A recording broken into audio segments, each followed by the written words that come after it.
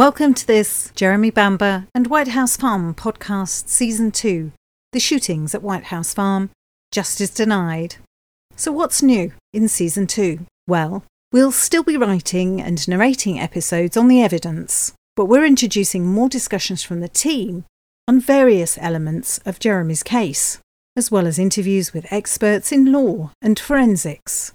Other interviews will feature those working in the miscarriage of justice field, and those whose wrongful convictions have already been overturned. In addition, we'll also cover other potential miscarriage of justice cases both in the UK and internationally. This will help listeners to see the common parallels in these cases and broaden their understanding of the issues facing those who maintain innocence. If you work on a case or you're a victim of a miscarriage of justice that you'd like us to feature on our podcast, then please contact Yvonne by email. The address is yvonnehartley@hotmail.co.uk. Welcome to this Jeremy Bamber and White House Farm podcast. My name is Yvonne Hartley from the Jeremy Bamber Innocence Campaign, and I am joined by my colleague, Philip Walker. Good morning, Philip. Hi, Yvonne. I hope you're all right. I'm good, thanks. Excellent. Today, we're going to talk about 3 very important phone calls and the evidence that we now have in relation to these. The first call is the call that Neville Bamber made to Jeremy. The second call is the telephone call that Neville Bamber made to the police at 3:26 a.m. And the third call is the one made by Jeremy to the police at 3:36 a.m. There's been a lot of contention and guesswork regarding these telephone calls over the years, so today we want to set the matter straight. Today we will begin by discussing the call that Jeremy says he received from his father at approximately 3:15 in the morning of the 7th of August. And we will tell you why the police undermine this evidence. It's quite nonsensical, their assertions on why this call, they say, didn't happen. So, Philip, would you like to explain a little bit further about this call? Yeah, this call is absolutely crucial. As Yvonne said, that the police deny that it ever happened. And the reason they're so firm in that position is that if it did happen, then there is no doubt that Jeremy is innocent, because it would have been logistically impossible for him to have committed the crime. The police accept that he was at his home in Goldhanger at the time, just after 3 a.m., and therefore there is no possibility that he could have got to White House Farm, committed the crime, and got back to his house in Goldhanger in time to get in his car and go back to White House Farm and arrive there a couple of minutes after the first police officers did. So that's why this call is absolutely pivotal in the story. And what Jeremy says is that sometime between 3:10 and 3:15 in the morning, he received a call from his father in which his father told him that his sister had got hold of one of the guns in the house. And he was clearly very concerned about the situation. But obviously, from the fact that he was talking to Jeremy, appeared to be uninjured at that time. And he asked Jeremy to come over to the farm to help him sort the situation out.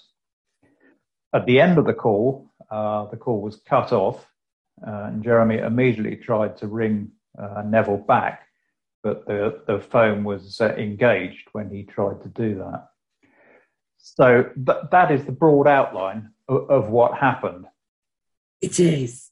The Essex police, though, needed to undermine the fact at trial and prior to trial that Jeremy had actually received this call from his father. At trial, it was said that Jeremy was lying about this and that it had never happened, and therefore the jury shouldn't believe anything he said because he was lying about this. But in the first instance, there was a letter sent by Peter Simpson, who was the Assistant Chief Constable, to the Director of Public Prosecutions, and this letter was dated the 25th of September 1985. It followed a meeting between the DPP and Ainsley and others in which they were making a decision on whether to charge Jeremy or not with the murders. But this letter set out reasons why Essex Police believed Jeremy was responsible.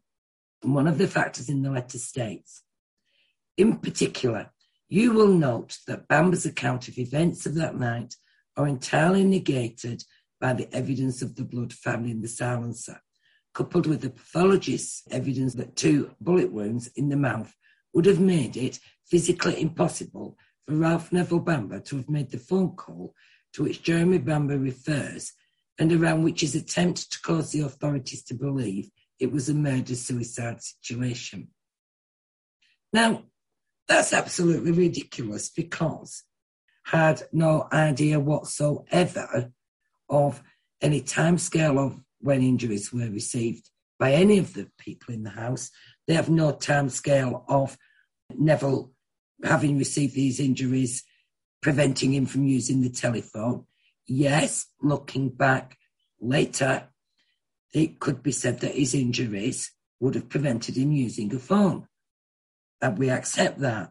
But there is no evidence whatsoever what time Neville received these injuries. So he didn't tell Jeremy on the phone that he was injured in any way. He just said that his sister had gone berserk and had hold of his gun. But, you know, it's just ridiculous that Essex Police have jumped to this conclusion to try and persuade the jury and to try and persuade the DPP that Jeremy was lying. There was absolutely no evidence whatsoever regarding what time Neville received any of his injuries, or in fact anyone in the house for that matter.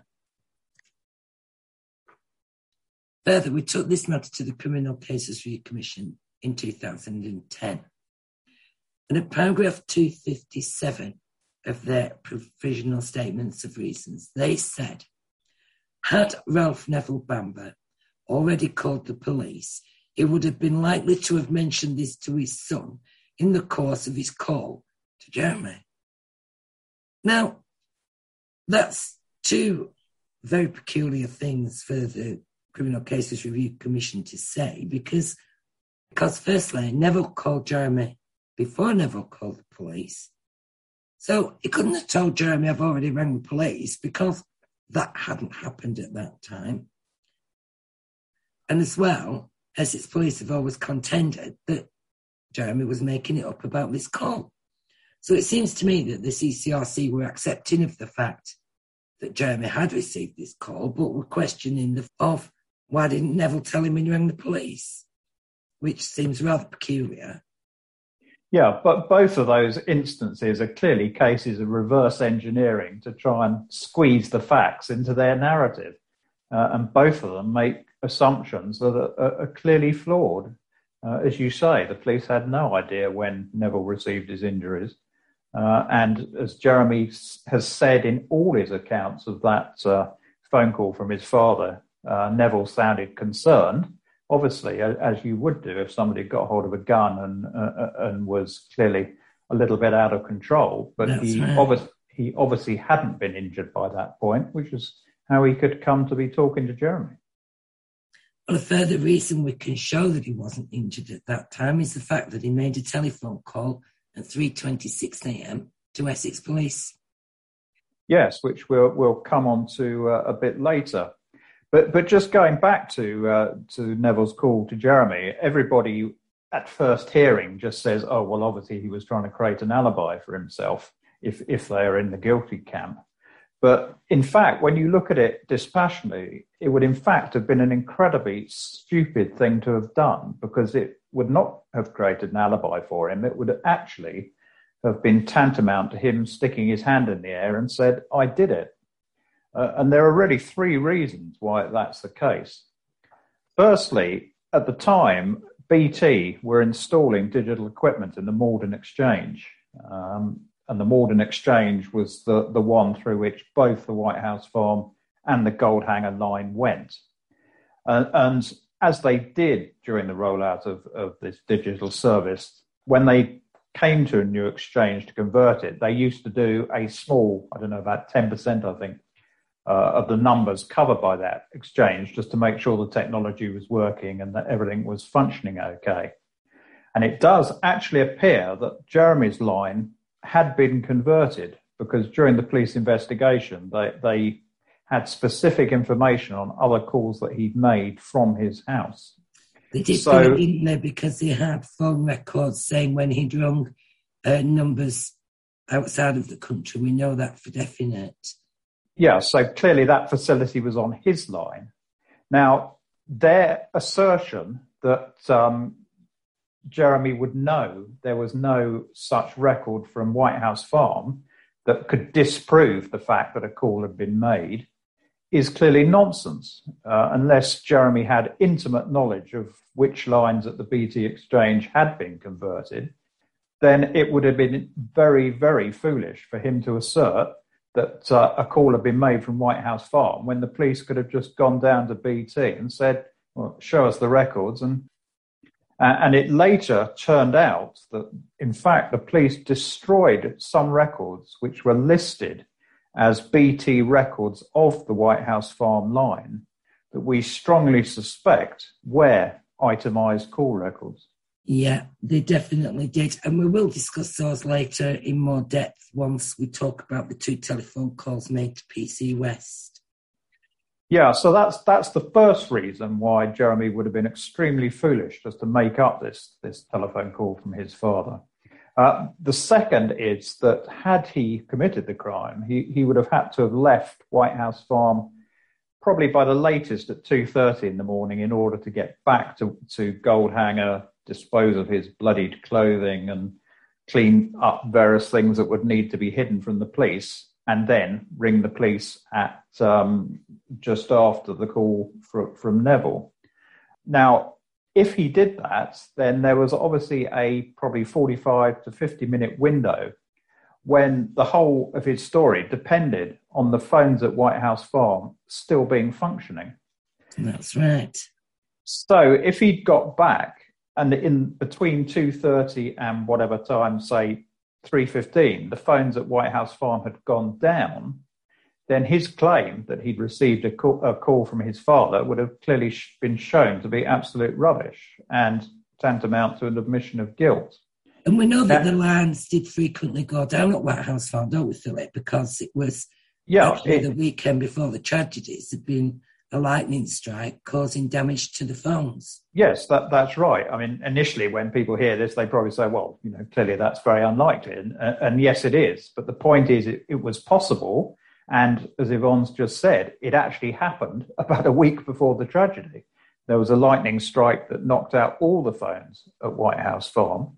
And in fact, a BT engineer came 2 days before the tragedy on Monday the 5th to take one of the damaged phones away.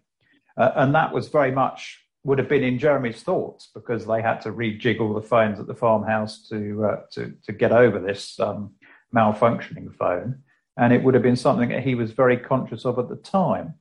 So again, it would have been extremely foolhardy for him to have made this call up. Exactly.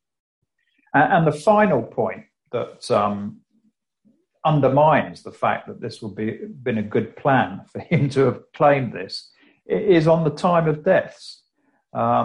Because if he was claiming that Neville was still alive at 3:10 when he received the phone call from him, which clearly he was saying by highlighting that, if he'd left White House Farm by 2:30, then Neville would have probably been killed at least no later than probably 2:10, because Jeremy would have had to have staged the suicide scene after that, which I don't think he'd have been able to do if Neville had still been alive. So there would have been a difference in the time of deaths, the actual time of deaths, and the time of death that Jeremy was claiming by saying that Neville was still alive and uninjured at 3:10. And now, as well, Philip, I think it's important that although times of death were never established, Jeremy had no prior knowledge or anticipation that would not be done. That's right. That's the key point. The police are claiming that he meticulously planned this perfect crime. But in fact, you could only plan such a crime on the basis of what the police should have done. And they should have taken those body temperatures. So again, it just doesn't stack up. Well, that's if we go by the police. If the police had established times of death, then it would have proven what Jeremy was saying. Well, yes, it would. That Neville was alive after the 3:26 call, which we're going to discuss shortly. So it would have proved that by 3:30 in the morning, Neville was still alive. So they could have established that, but for reasons only known unto Essex Police, no body temperatures were ever taken at the scene. It was never established a time of death, which is just ridiculous in such circumstances, particularly when the deceased were, so you've got the adults, Stu and Neville had clearly more rigor mortis than Sheila had, which would have supported Jeremy had times of death been established. It would have prevented 36 years of injustice had they done that one simple act at the scene on the day, but they failed to do so. Yeah, it was extremely poor police practice, but it does highlight how certain they were that it was a murder-suicide, the fact they didn't do them.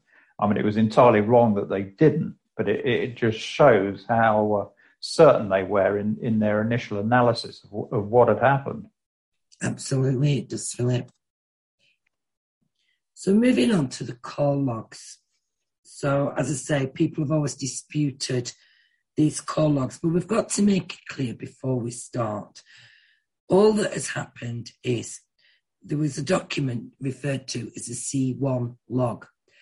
And this is the document where the receiving officer notes down the details of the telephone call that he's received. So on the day in question, on the 7th of August, that was PC West. It was based at Chelmsford.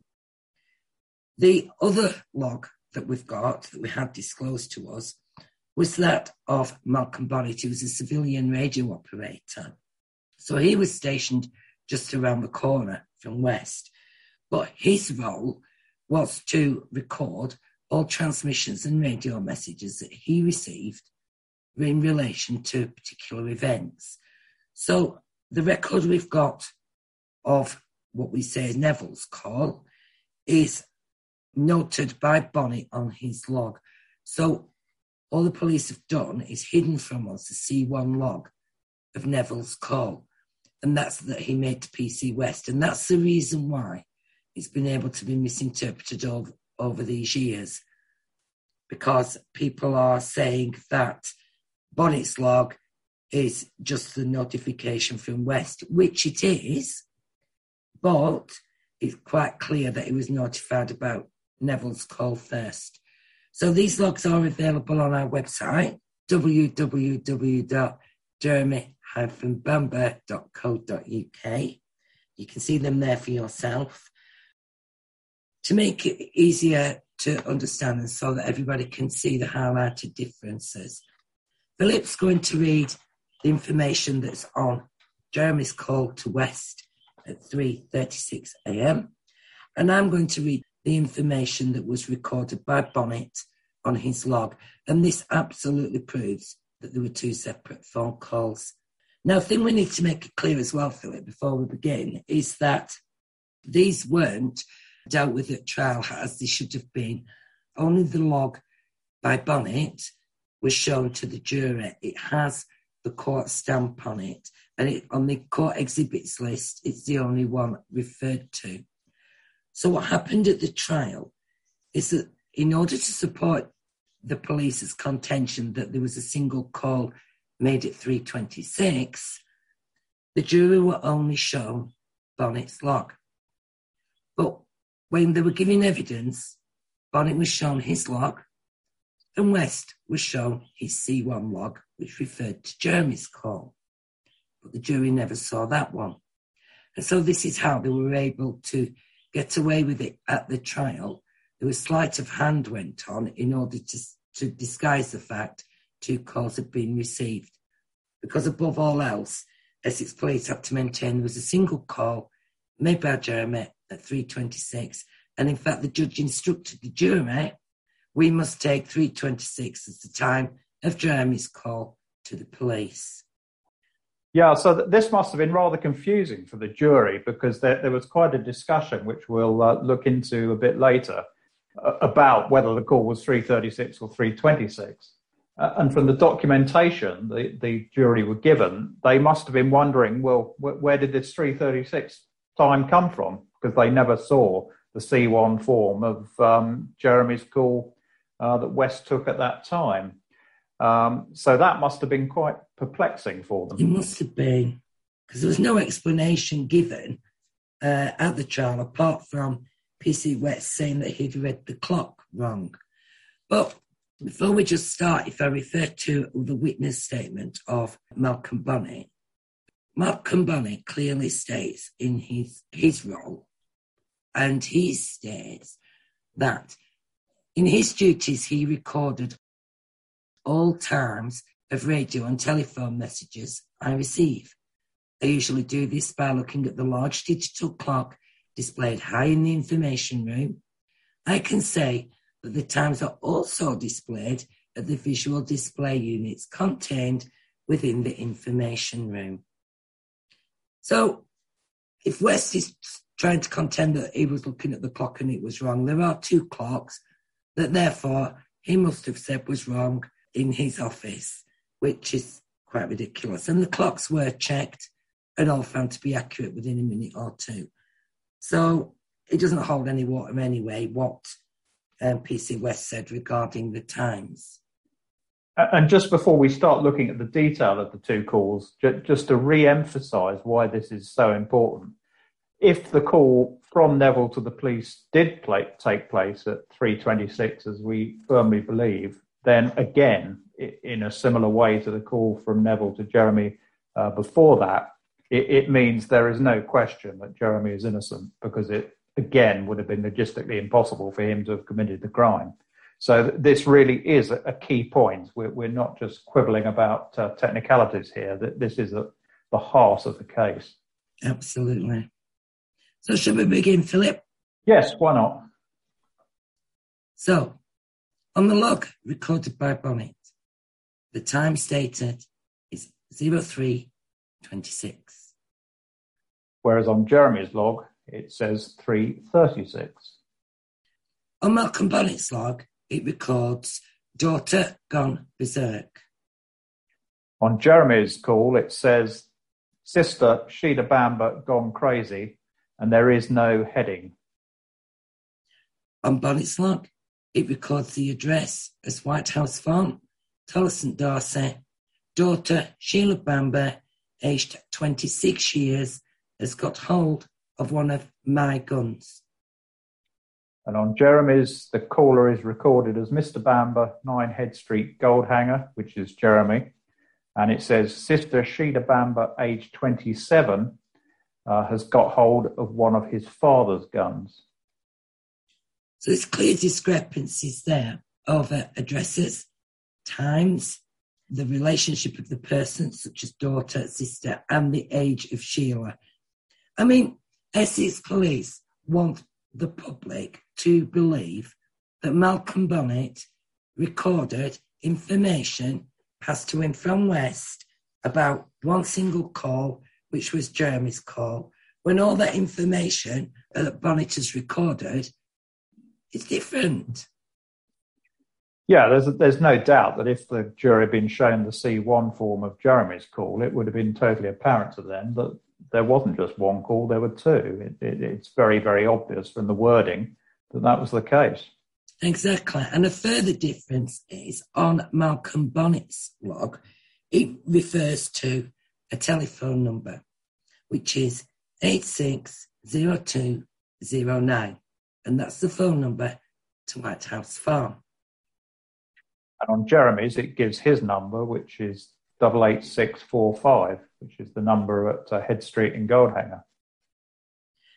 People have said over the years, because further down on Bonnet's log, there is information underneath all the information about Neville Bamber, his address, his daughter Sheila, 26, has got hold of one of my guns.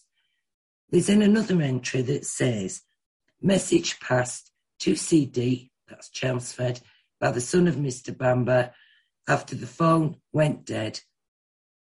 That is a further detail from after Jeremy's call. So the initial information on that log refers to Neville's call, and the extra bit, because this was a rolling log. So as we've said, that continued throughout the morning. Bonnet's log began at 3:26 a.m. when he was first given information by West about Neville Bamber's phone call.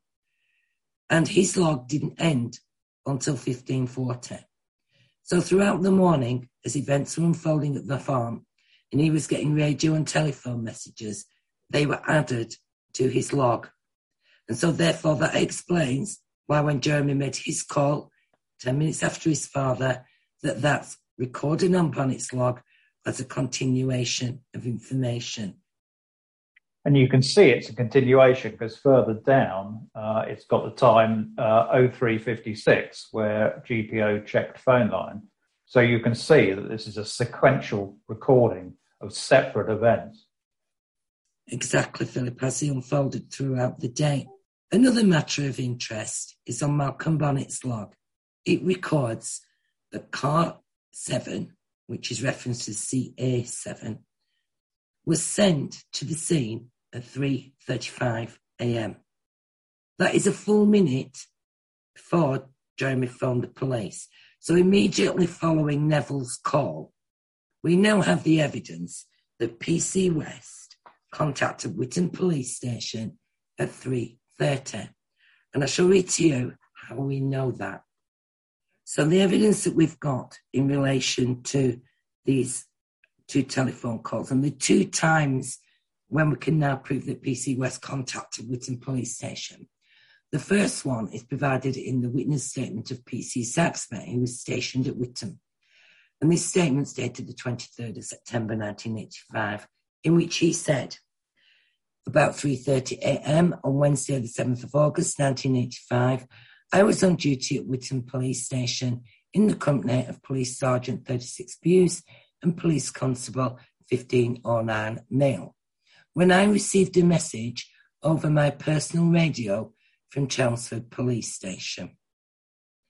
So PC Saxby is absolutely assured he received information over his radio at 3:30 a.m., so therefore this can only relate to the telephone call that had been received by Neville Bamber at 3:26 a.m. In a different statement, this was made for the Dickinson inquiry. PC Mail gave evidence as follows. 03:37 a.m. approximately, we received a telephone call at the police station. The officer, PC West, at Chelmsford Control was on the phone and told us that he was relating information to us and still had the informant, Jeremy Bamber, on the other telephone.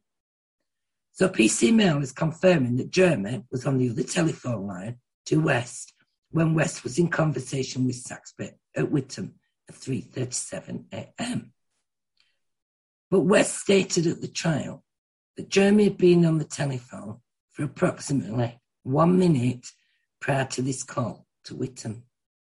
And as this was timed happening at 3:37 a.m. by PC Mail, that can only mean that Jeremy's telephone call was made at 3:36. So therefore, this is another way that we can prove there were two telephone calls, as West contacted Whitton Police Station on two occasions at 3:30 to notify them of Neville's call, and at 3:37 to notify them of Jeremy's call. Clearly, two phone calls were made. And it was obviously essential at trial from the police's perspective that West did agree that the call he'd taken, and at this point, obviously, everybody only had knowledge of one call, which is why the other one just sort of disappeared. It was important to them that West agreed that he had taken this call, supposedly from Jeremy, at 3:26, because, as Yvonne said, you can't send a car out to deal with an incident before you know about it. But at trials, West proved strangely reluctant to agree that he'd misread the clock. And he was given 5 opportunities by the defence barrister Geoffrey Rivlin to do that. And it's quite interesting just to read the short extract from the trial transcript where he basically refuses to agree that he misread the clock. Rivlin asks him, as regards the clock in the control room at the police station, is it accurate? To which West replied, yes, it is. Are you sure about that? Said Rivlin. West replied, it has on occasion been inaccurate, but on very few occasions. He then refers to a colleague who'd given a statement that the clock had been inaccurate on the night in question, and West confirmed that he was aware of this colleague. And Rivlin went on to say, would you agree with this, that the control room clock will rarely show an accurate time? And West specifically replies, I would have to disagree with that. And Rivlin asked him again, you disagree? And West confirms, yes, I disagree. So in all of those occasions, West is just basically refusing to accept that he misread the clock, which obviously undermines the story that the police were telling at the trial. And in fact, it's just ridiculous, isn't it, Philip? I mean, even DSI Ainsley, who was the senior investigating officer at the time, actually wrote a memo the day after West gave his evidence, and this memo was to Chief Superintendent Harris. And in it, he states about the lack of respect that West showed for the judge, but he also says that West gave the appearance of not knowing his evidence and had to be reminded by defence counsel of the content of his statement. Overall, his outward appearance was spoiled by his lack of respect for the court and his obvious lack of preparation for the occasion. Yeah, which is very telling in that Ainsley thought that he should have prepared his evidence just instead of actually just recounting what happened. Well, if you're telling the truth, why do you need to practice your evidence, Philip? I mean, yeah, that's just ridiculous, isn't it? Absolutely. But clearly West was well aware that he was skirting round the edges of perjury here. In fact, you could say that he was perjuring himself by omission in that he hadn't given the whole truth as he'd sworn to do by not mentioning Neville's call. So Exactly. he was clearly very aware of what dangerous ground he was on. Exactly. And from the recent television series, West, for the very first time, spoke on camera about this. And he actually said, if Malcolm Bonnet had received a call from Neville Bamber, he would have told me. Well, no, he wouldn't, because Malcolm Bonnet didn't receive a call from Neville Bamber, Mr. West. You received the call from Mr. Bamber. You received the call from Neville at 3:26 and from Jeremy at 3:36. And it's a very simple act of deception to hide a singular piece of paper, which is what Essex Police did in order to disguise the fact that Jeremy had a cast iron alibi. Yeah, I mean, the lack of that C1 record of Neville's call is one key reason why Jeremy's been sitting in prison for the last 36 years. If that had been available to the defence or to the jury, none of this would have happened. Exactly. But it's interesting as well, when it was challenged with the CCRC in 2010, the only response they made to seeing both the call logs was the time issue was sorted at trial. They addressed not a singular one of the anomalies or anything, and we couldn't go back with that. We were then prevented from going back with that evidence, even though there were all these differences on the logs, until we found fresh evidence. And the fresh evidence has come in the form of the statements of PC Mail and PC Saxby, who confirm 2 calls were made because they were contacted at 3:30 and at 3:37, obviously regarding 2 separate and different phone calls. And also the CCRC were very flawed in saying that the matter had been sorted out. All that had happened was that Judge Drake ordered the jury to accept that the call was made at 3:26. So any of the anomalies or any of the denials by West that he'd misread the clock, he just said, well, you are to take it that the call was at 3:26, full stop. Exactly. And that was the end of that matter as far as the Crown were concerned. Because that was the only way the prosecution case stacked up. Because if there had been a call at 3:36, everything else they were saying was clearly false. But we also know that the calls made between the police stations and calls received were actually recorded. On his statement written in September 1985, Malcolm Bonnet actually said, "As a matter of course, all radio and telephone messages are recorded on audio tape as an accurate means of recording." Now, this is very interesting because we've approached the CCRC numerous occasions and Essex Police to ask for the recordings of these calls that were made to West and the calls between West and Bonnet. And we've always been told they don't exist anymore and that the tapes were only retained for a month and were then recorded over. Whether we believe them or not, we don't think so, because we've got documentation to say that copies were made. But as yet, we haven't had these recordings disclosed to us, but the CCRC have been asked again to try to obtain these. So, but it's also very interesting that we now have the evidence that even though the police said the recordings were recorded over after a month, that is not the case. That we now know those recordings still existed well over a month after, and were relied upon by police officers making their statements. But first we need to talk about PC West's statement of the 9th of August, which Philip's going to tell you about now. Yeah, there's one other interesting aspect to West's trial testimony. Towards the end, he mentions the statement that West, gave on the 9th of August. And Geoffrey Rivlin says, well, we don't have, as the defence, a copy of this statement. Whereupon West volunteered to leave the court and go and find a copy of it, which he did, no doubt to the extreme annoyance of Mike Ainsley.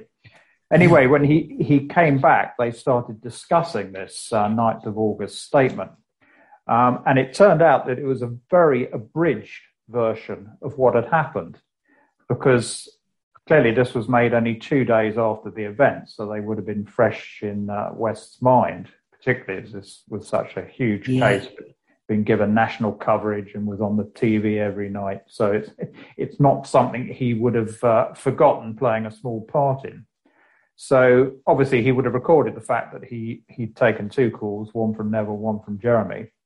But whoever typed up this version of his original handwritten statement clearly applied a fairly rigorous filleting process to it, because all reference to Neville's call had disappeared by the time the final version of this statement emerged. And of course, Philip, we don't have the handwritten version of that. We've only got the typed version. And so that could have been typed up at any stage. We know from other witness statements that they were altered, that things were omitted when they were typed up. So we don't know when that was typed up, even though the date on it is the 9th of August. Yeah, absolutely, because that's one of the broad issues that bedeviled this case, the fact they were given permission by the Solicitor General to produce composite statements, which meant that they could, in effect, edit them, and as they did, edit out all the things that didn't fit their particular narrative.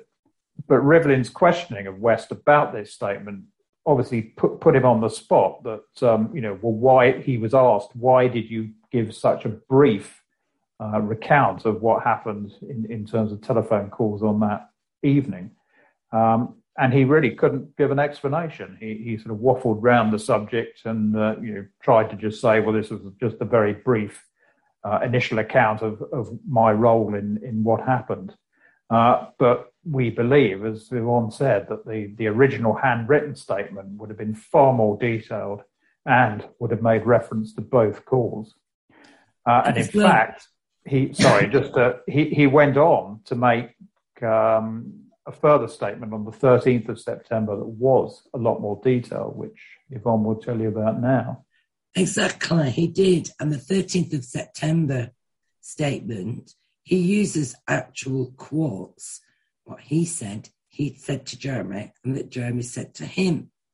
Now, these are in quotation marks. The only way he could have used quotes was, we believe, if he had the recording of the call and he was listening to it as he wrote that statement, which then undermines Essex Police's assertions that after a month, these recordings were recorded over.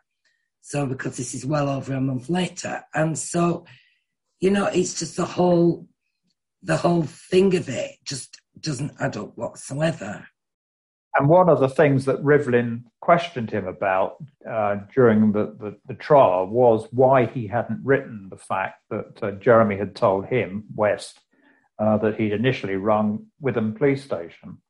And this highlights one of the other things that many people have said is, even if you accept there were 2 phone calls, why did neither Jeremy or Neville ring 999? But Philip, we now have the answer to that. We do, yes. We certainly do. So, in his witness statement, dated the 15th of August, Mail, one of the officers at the scene, said that Jeremy said that he had tried to ring Witham but couldn't get a reply. So, Bewes also gave similar evidence in his statement about what Jeremy had said. So it's almost been a little bit of a questionable incident. Why is Jeremy saying he rang Witham and everything? And why didn't Neville or Jeremy ring 999? But firstly, we'll discuss about ringing Witham. So we now have fresh evidence on this. In 2010, Bewes did an interview with Eric Allison. And during this interview, he inadvertently admitted something very interesting. And he said, the thing with the phones that night, as far as I'm aware, Bamber tried to phone Witham Police Station and would have been without phoning 999. At that time, Witham Police Station would not have been manned because I was out with a couple of PCs. The calls were automatically being routed to Chelmsford Police Station, which was a divisional station, Witham being a subdivision of Chelmsford. So the fact that calls were automatically transferred from an unmanned police station to Chelmsford, which is where West was stationed, was also confirmed in an email from a representative from the Essex Police Museum to us in response to an email in 2017.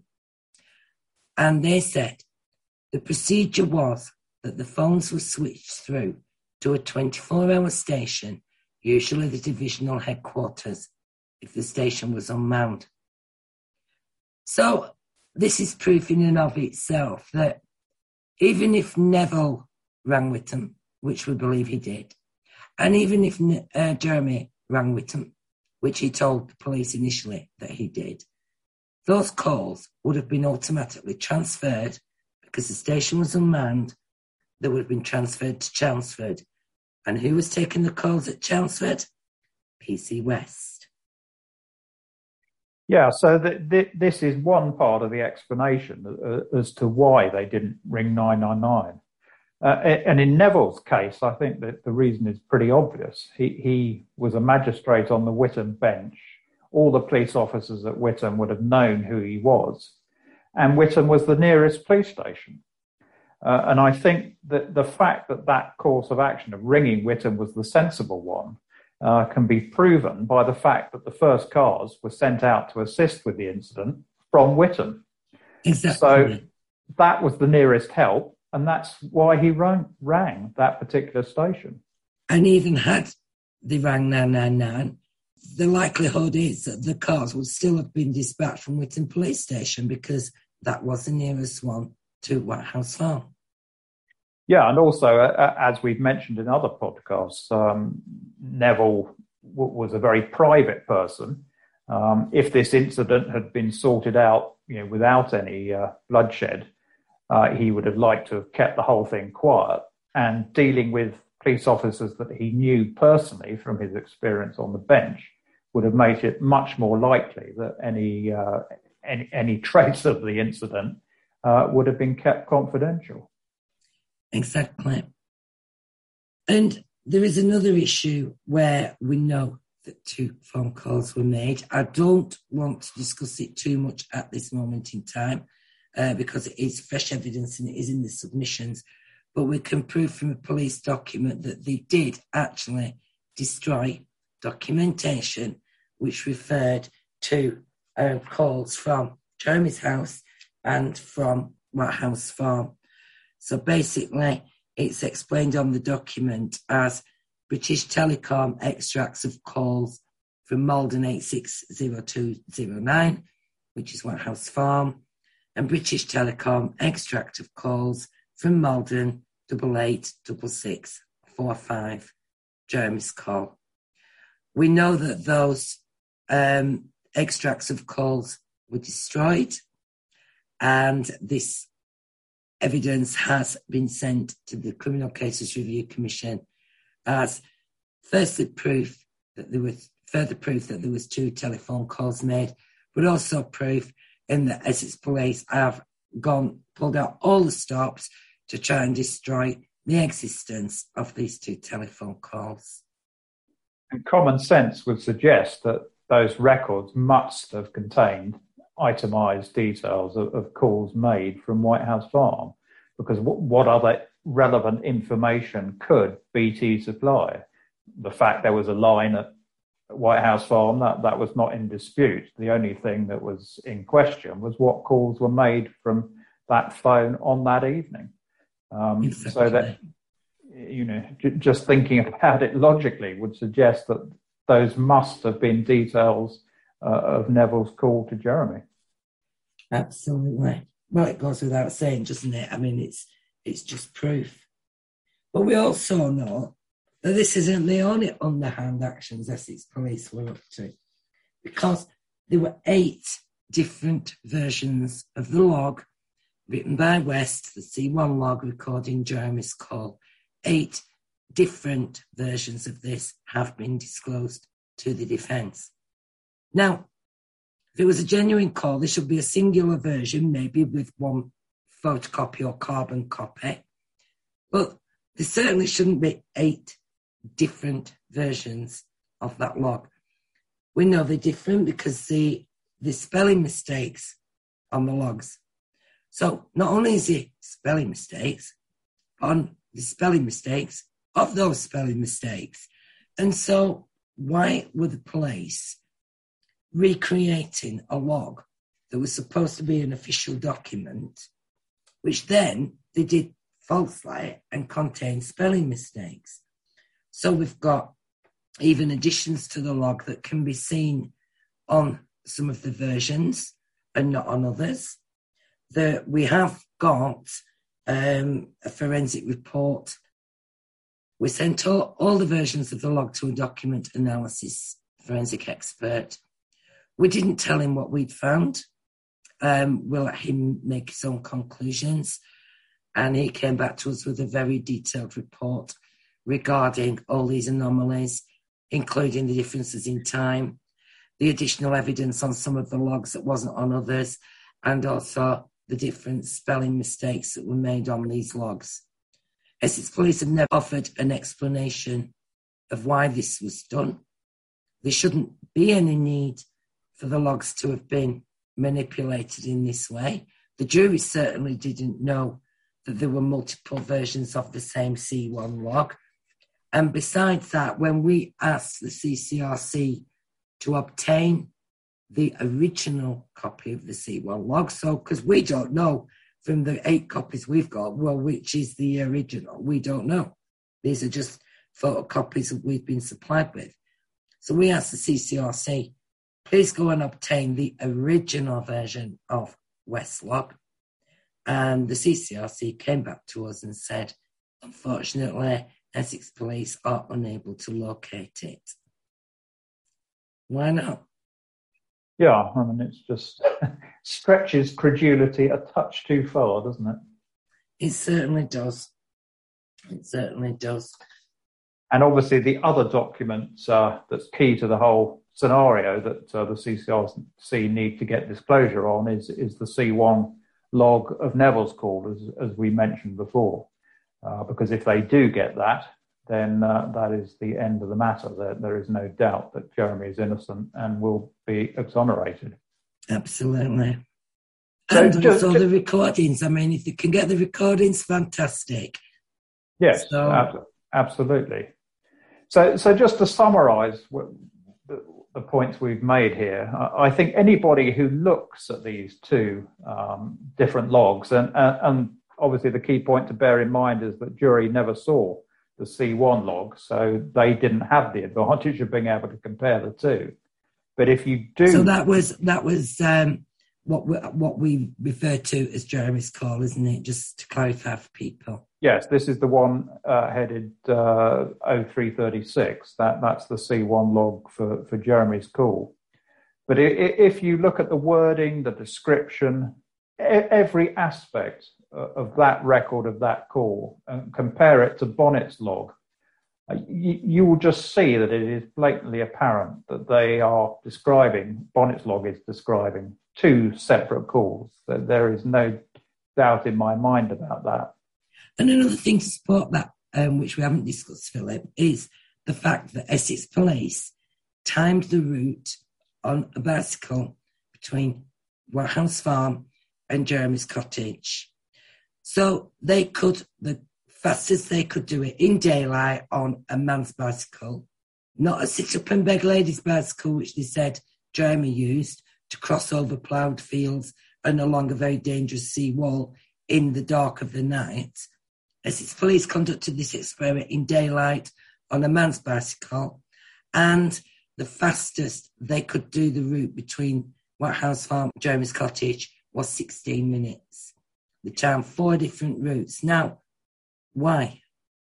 Were they trying to get Jeremy to be able to get from White House Farm to his cottage in Goldhanger within 10 minutes so that they could then assert Jeremy made both these telephone calls?